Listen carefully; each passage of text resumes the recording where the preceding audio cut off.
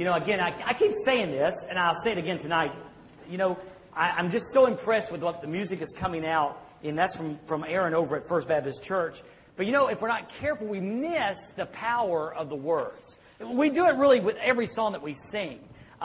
We sing them, but we don't understand. See, that whole song was written along the lines of Christ is sufficient for me. That when it comes to my salvation, that I have to bring nothing to the table. That Christ is sufficient. That His death on the cross, total payment, total appeasement to the Father for my sin. And that's a wonderfully huge truth. But as we sing it, we sometimes miss that. Some of the great hymns of God. It is well with my soul. The world's crashing around me. Things are falling apart. But it is well with my soul. If we don't sing that, if we don't understand what we sing, they are just words. And I really think that ties in with what I was trying to say and I'm going to say tonight about the Word of God. Is that it's got to get on some level beyond just picking up our Bible and reading it and never letting it penetrate, the truth penetrate into our hearts. So I asked the folks at the dinner table this afternoon, so what did you learn from the lesson this morning? And one person responded and said that they learned they should take their Bibles to church. And I said, well, that's really good. I was hoping for something a little deeper, but that was good. That was good. And then, one person made a comment that it was cool they thought that the word continue meant abide. And I thought that was really cool. They picked up on that. So I thought, well, you know what? It never hurts to do just a little bit of a refresher. I try to do that anyway when we continue the thought. And so I got my sermon sheet from this morning out just a little bit. I want to kind of go to the Scripture one more time quickly, and then we'll hit what's new tonight, okay? First off, we got John 8:31, okay? I hope you brought home from this very crucially, okay? Then said Jesus to those who believed on Him. Do you remember? The idea behind believe was not a commitment. It was an agreement. They were listening to Him talk, and they were agreeing that He was, what you're saying, it sounds pretty good to us. That's pretty good. But there was no commitment. And I paralleled it to a politician, and he's wanting your vote, but you haven't made the commitment to vote for him. You're just in there going, yeah, that's right. The economy's this way. Yeah, the America's this way. Yeah, that's right. I want to do this. Yeah, I agree with that. And the crowd was nodding, and the crowd was nodding and agreeing with Jesus Christ. But there had not been a commitment yet. And so that's why He goes one step further. He goes beyond just saying, here seeing them nod. Says, now, there's something you need to know before you just stand there and nod. Okay? If you continue in my word, if you abide, if you bask, if you ingest, if you allow the word, my teachings, okay, if you do that, then you are my disciples indeed. If not, you're just in agreement. Whatever you are, you're not my disciple until you agree to continue, to abide, to bask, to allow, to ingest this word to change you. And then I thought this was so powerful this morning. And then a verse that we're so common with, 8:32. And you shall know the truth. You shall experientially, okay, you shall by experience know the truth. Truth the person and truth the precept. Truth the person and truth the Word of God. You shall know the person, you shall know the truth, and knowing that truth, the person and the precept is going to set you free. And so many people today, even though they're believers in Jesus Christ, are in bondage. And guys, my heart's desire for me as your pastor and my heart's desire for you is that we might be finally free from the things that are holding us in bondage. And this world has plenty enough to hold us in bondage. And by the way, by bondage, I don't mean necessarily sin. Sometimes they're just that gray area that robs us of the joy and victory God wants for us. So then we move down to 2 Timothy 3:16 and 17. And we talked about all Scripture. Old Testament, New Testament, the parts we like and the parts we don't like, the parts that are easy and the parts that are hard, okay? All Scripture is God-breathed. Some guys just didn't come up with it on their own, okay? It was God-breathed. It was inspired of God, okay? And because it's God's Word, it's not just a collection of 66 books. Because of that, it is profitable. It's good. Say, it's good. It's good. It's good. It's good for, and what did he say? It's good for doctrine. If you want to know about God, it's good for that. If you got some sin or you think you have some sin in your life, this book will tell you what sin is. And sin is what offends God, okay? And it will tell you, you have to guess, gee, is that a sin or not? Okay, it will tell you that. It's good for reproof. It's good for correction. What to do with the sin in your life. It's good for that. And it's good for instruction in righteousness. It's good for teaching in righteousness, okay? It's good for learning how to live right. That's what righteous. A right standing, righteous is a right standing, a right living before God. It's good for that. In the illustration, the word, that instruction word means child rearing. Just like you take a child and rear a child up, Okay? In fact, we have a scripture, train up a child in the way he should go, and when he's old, will not depart from it. All right? Raise your children in the nurture and admonition of the Lord. In that same thought, in that same way, we then are to allow the Word of God to raise us up as children to mature adults. And he goes on and says that because that the man of God may be perfect, may be mature, thoroughly furnished unto all good works. And the Word of God does that. And guys, we've got to get back to it. You know, it's for so long. Did you know there used to be a thing called a shouting Baptist? Did you know that Baptist was more like Pentecostal in the early days than the Pentecostals are today? I'm not saying we need to do that. I'm just saying, did you know that? Did you know that 30 years ago, 40 years ago, that Baptists were known of a people of the Word? That we were famous for saying, thus saith the Lord, and doing what thus saith the Lord did? What's Jerry Fine's most famous sermon? A Baptist and his Bible. Famous, how long ago was that preached? 10 years, 12 years ago, 15 years ago? And yet, folks, we've moved to somehow, the older generation, the middle generation, it's crossed generational lines. We have moved away from obeying the Word of God, endearing the Word of God to our lives. And that's what the message is about this morning.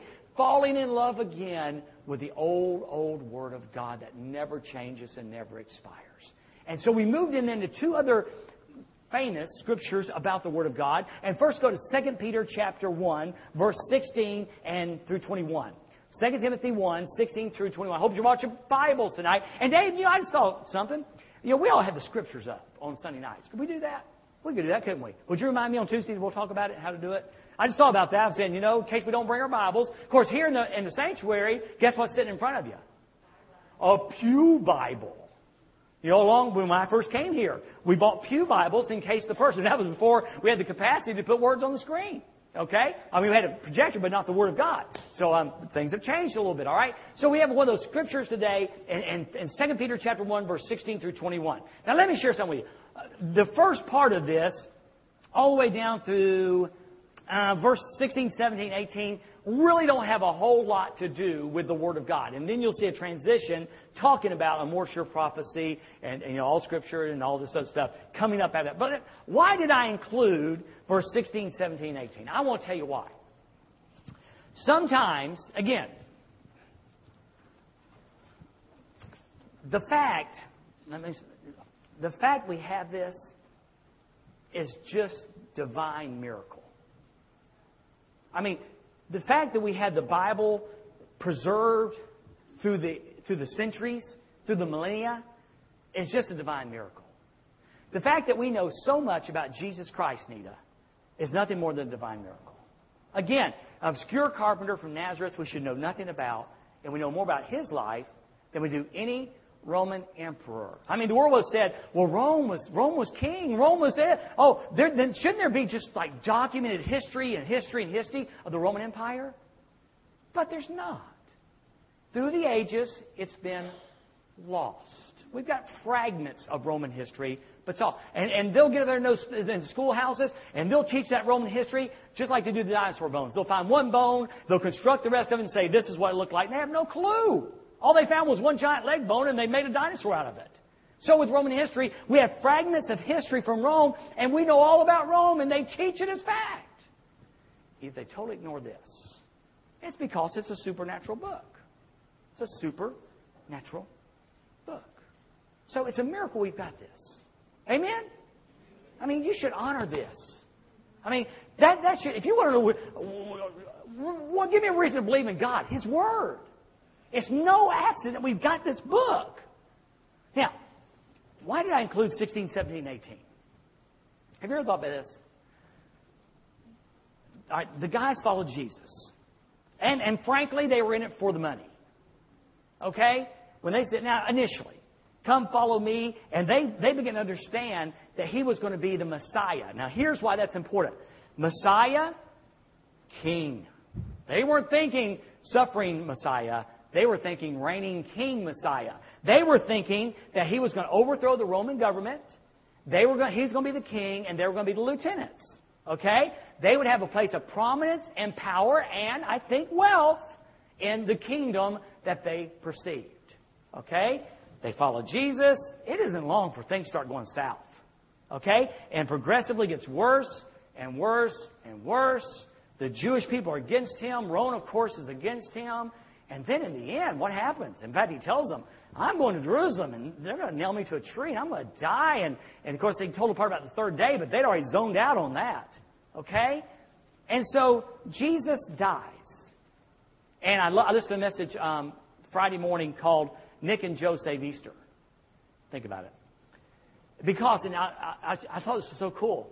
It was common after a criminal was crucified for his body to remain on the cross for like days, so it would rot good.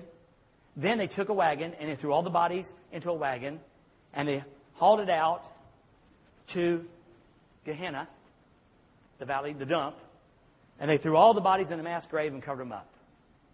That's what would have happened to the body of Jesus. And it would have been really cool if on the third day Jesus shows up and say, here I am. Okay? But then people would have said, well, he wasn't really dead. But Nick and Joe, Nicodemus and Joseph, Arimathea, took the body down and they embalmed it. And that involved wrapping all these 100 pounds of spices around the body, wrapping the body very tightly, and they would have checked for every sign of life. Nick and Joe inadvertently proved he was dead. And on the third day, he resurrected. Hang on. So, the rumor went around, in fact, said, tell them that the disciples stole the body. But let me ask you a question. Why did Peter and the guys why would they propagate a lie? I mean, they obviously weren't. This man made them outlaws. Following him would have continued to make them outlaws. If he was in fact dead and stayed dead, would they not have said, hey, let's get back to life normal. Let's go back. Maybe Dad will give us the boat and nets back. Wouldn't they have? Why would they have risked being outlaws, being hurt or crucified themselves over a lie? They wouldn't have. And yet they were willing to put their life on the line for this, the resurrection of Jesus Christ. You know what the greatest proof of the resurrection? Is the fact that the people were willing to die for that truth. You know why? They saw it.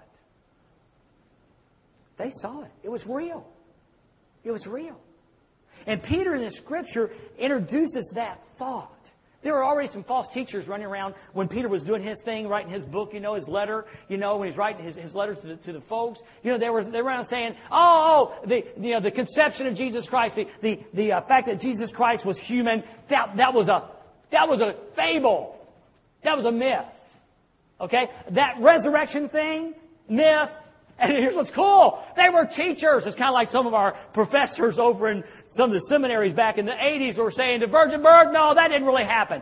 Professors in our seminaries. That's why we had to have the resurgence of the conservatism in the Southern Baptist Convention. We'd gone crazy. Gone crazy. So there are already false teachers saying Jesus didn't come in the flesh. Jesus did not resurrect. And Jesus is not coming back. Those are all fables.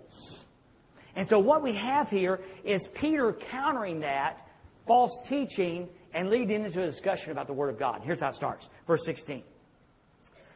For we did not follow cleverly, I'm having a hard time with words today, cleverly contrived myths. We did not come up with fables. And the implication in the Greek is that it's fables about other gods. And because, again, if you take away the fact that Jesus was God and take away the resurrection and His second coming, you just made Him another small g God. Okay? So Peter's saying, we did not follow. We didn't come up with these clever myths. And like these other guys, these false teachers are saying that Jesus wasn't God in the flesh and that He did not resurrect and that He's not coming back. Those are the fables. We didn't come up with those.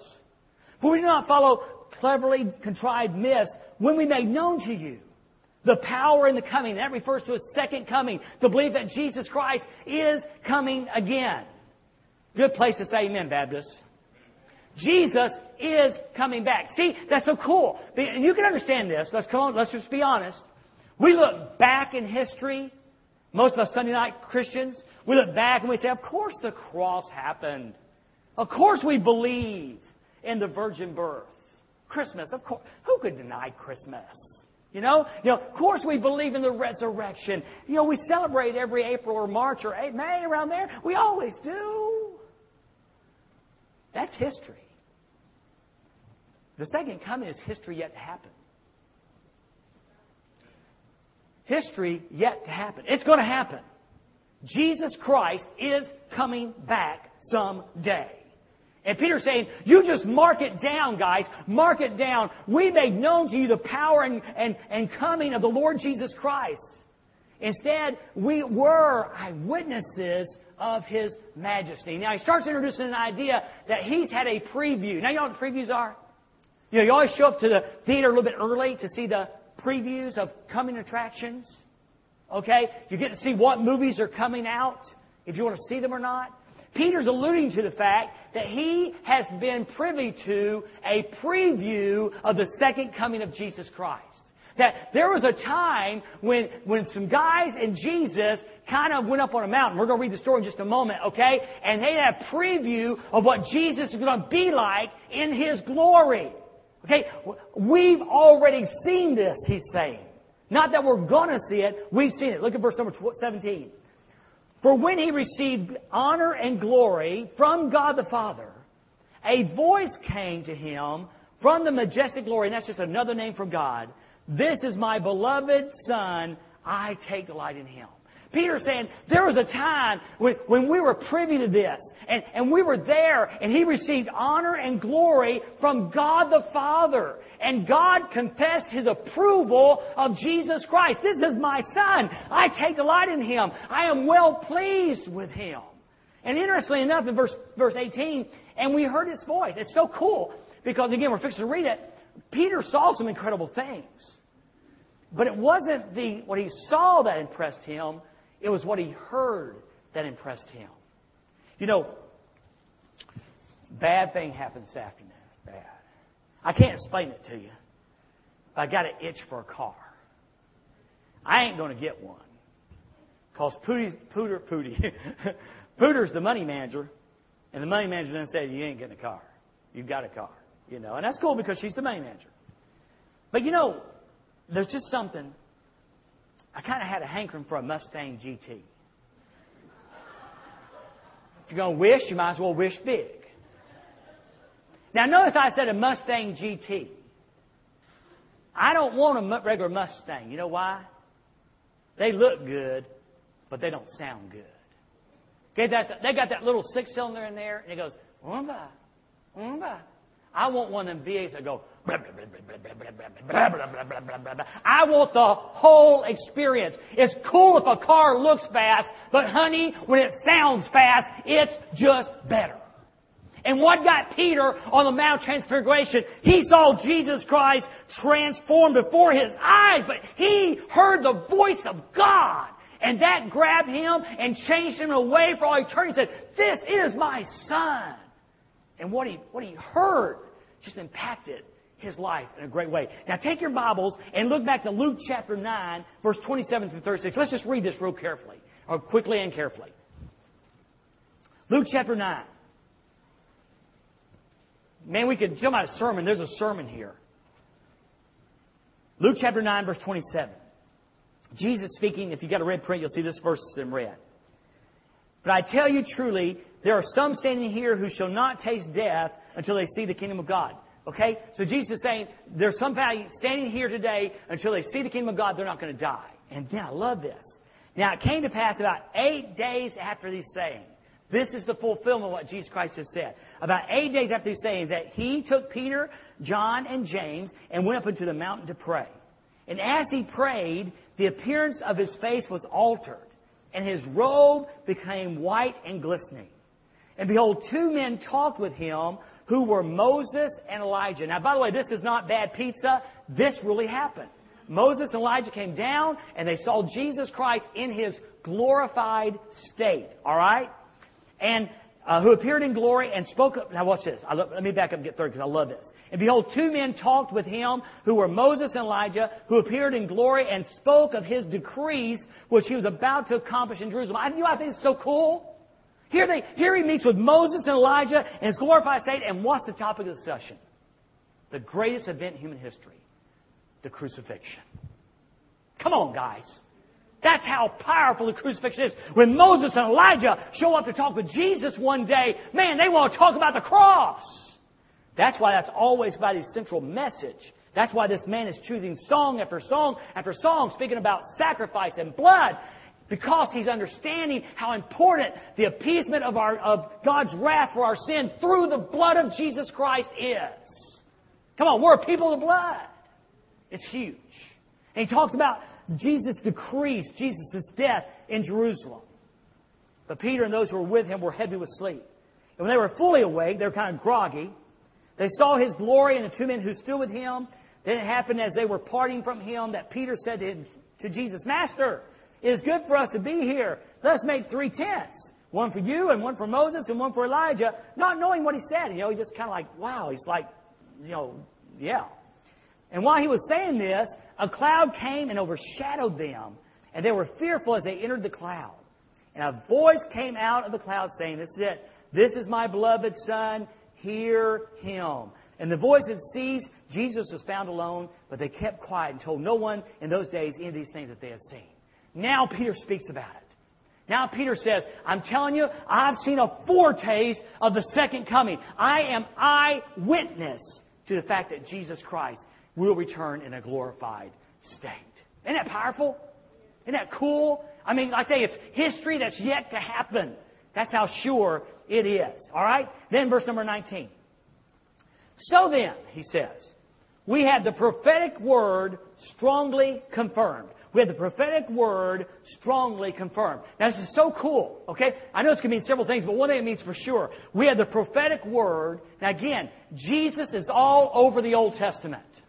That's what I was trying to tell you this morning. With the Quran, it's a progressive revelation. Things just, as he supposedly got things from Allah, okay, it would contradict each other. Okay, well, what's the latest revelation? Because it contradicts that revelation. And then figure out what the revelation was. You can go to Genesis and you'll find Jesus. You can go to Malachi and you'll find Jesus. You can go to 2 Samuel and you'll find Jesus. You can go to the book of Revelation and you'll find Jesus. You can go to Jude and you'll find Jesus. Because Jesus is all over the Word of God. It's not been a progressive revelation. It's the same revelation. And we've seen that confirmed. Look at Isaiah 53. I want to come down on the Jewish leaders. Because they knew Isaiah 53. They were scholars of the law. But when they saw it fulfilled, they were blinded by their own desires. In their head, they had come up with this kingly Messiah. They chose to ignore Isaiah 53 even when they saw it happening. Do you wonder if that's what people do with the Word of God today? That we choose to ignore even when we see it happening? We have a more sure word of prophecy, a confirmed word. Peter saw Isaiah 53. Old Testament, he saw it enacted out in the Gospels of the Lord Jesus Christ. We have a more sure word. We see it confirmed. Someone once said, never doubt in the dark what God has shown you in the light. And we have this confirmed prophecy. So we have the prophetic word strongly confirmed. Now watch this, I like this. You will do well to pay attention to it. What? The confirmed prophecies. You'll do well to pay attention to it as a light shining in a dismal place. Another word picture of the Word of God. You would do well to pay attention to this. You would do well to pay attention to this. As a light shining in your dismal world. Bring it home. As a light shining in your dismal world. And what's dark in your world? Are you lonely tonight? Are you depressed tonight? Are you concerned tonight? Are you fearful tonight? Are you sinful tonight? You would do well to take heed to this more sure, confirmed prophecy as a light shining into your dismal world. That God wants to take His Word, a lamp, and shine it into your dark world to bring clarification, to bring hope, to bring peace where you are. Is that not cool? How radical is that? But you only get that benefit if you read it. You only get the benefit if you apply it. Again, Dr. Matt. You go and he'll say, do this, and do this. Or Dr. Laura, do this, do this, do this, do this. And they'll tell you, it just don't do any good to pay your copay and let them tell you what you ought to do and go home and do what you're going to do. But I found an amazing fact that when I do what he or she tells me to do, I get better. Blow me over with a fan. Come on, amen? And that's what God's Word is shouting. Say, do what it says. Let the light shine in your dismal world. Let it turn out the darkness and turn on the light. How long, Dewayne? Until the day dawns and the morning star rises in your hearts? Till Jesus comes? As the song says, till He returns or calls me home? How long, Dewayne? Till He comes or I go? That's how long. And it makes the journey incredible when we allow this to happen in our lives. Now, verse 20. First of all, you should know this. First of all is priority, importance. No prophecy. Say no prophecy. No prophecy of Scripture comes from one's own interpretation. Okay, 4 possible meanings. I'll read them. Got them written down here. Number 1 is, you must take Scripture in context. Agree with that? Yeah. Yes.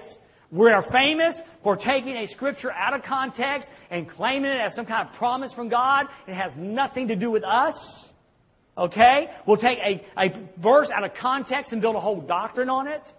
Okay? Now, once again, I'll just use one in my past. When I went to an independent Baptist church, there's a scripture, I think, somewhere in Numbers or somewhere. One verse, the woman shall not wear that which appeals to a man. Shouldn't wear men's clothes. I mean, it's just out there somewhere. And every Sunday in the independent Baptist church, I had to hear a message that touched on 2 things. Long hair and pants on women.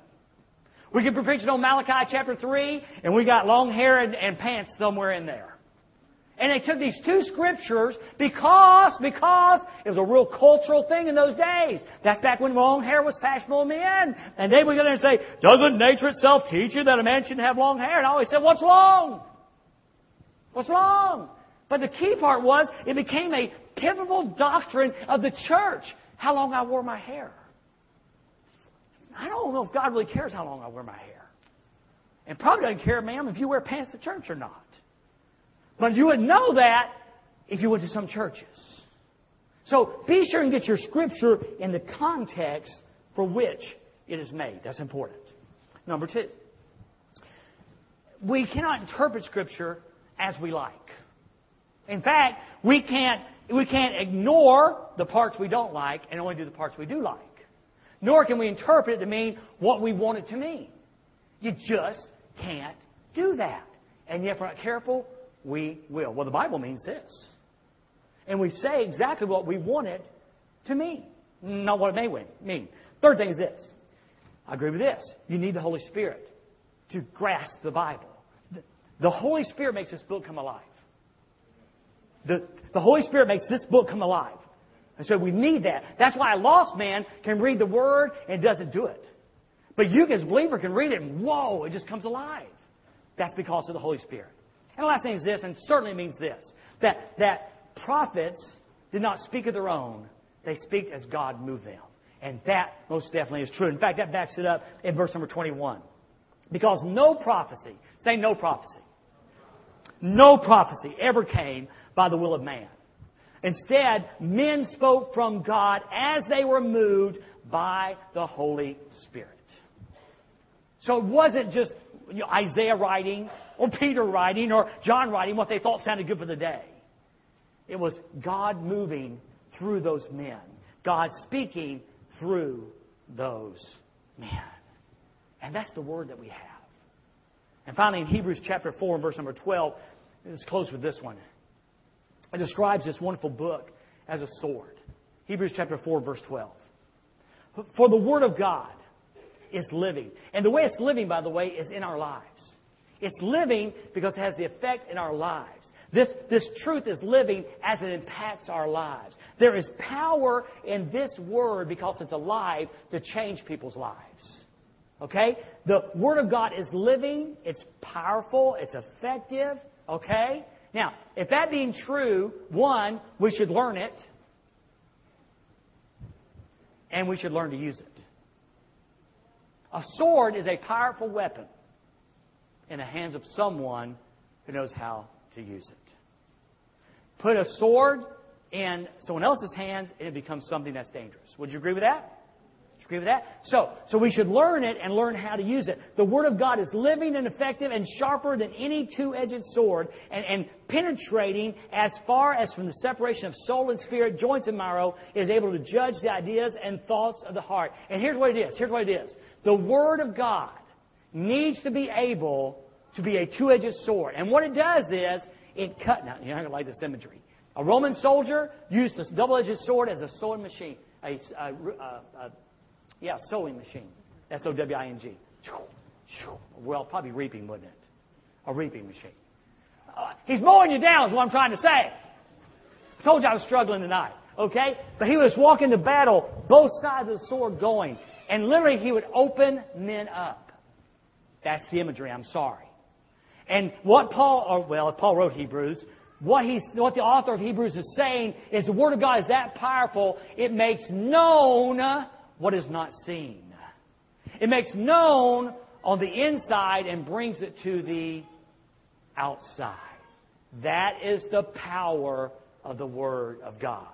And that power is released when we allow God's Word to work in our hearts. Guys, I hope you'll take this to heart.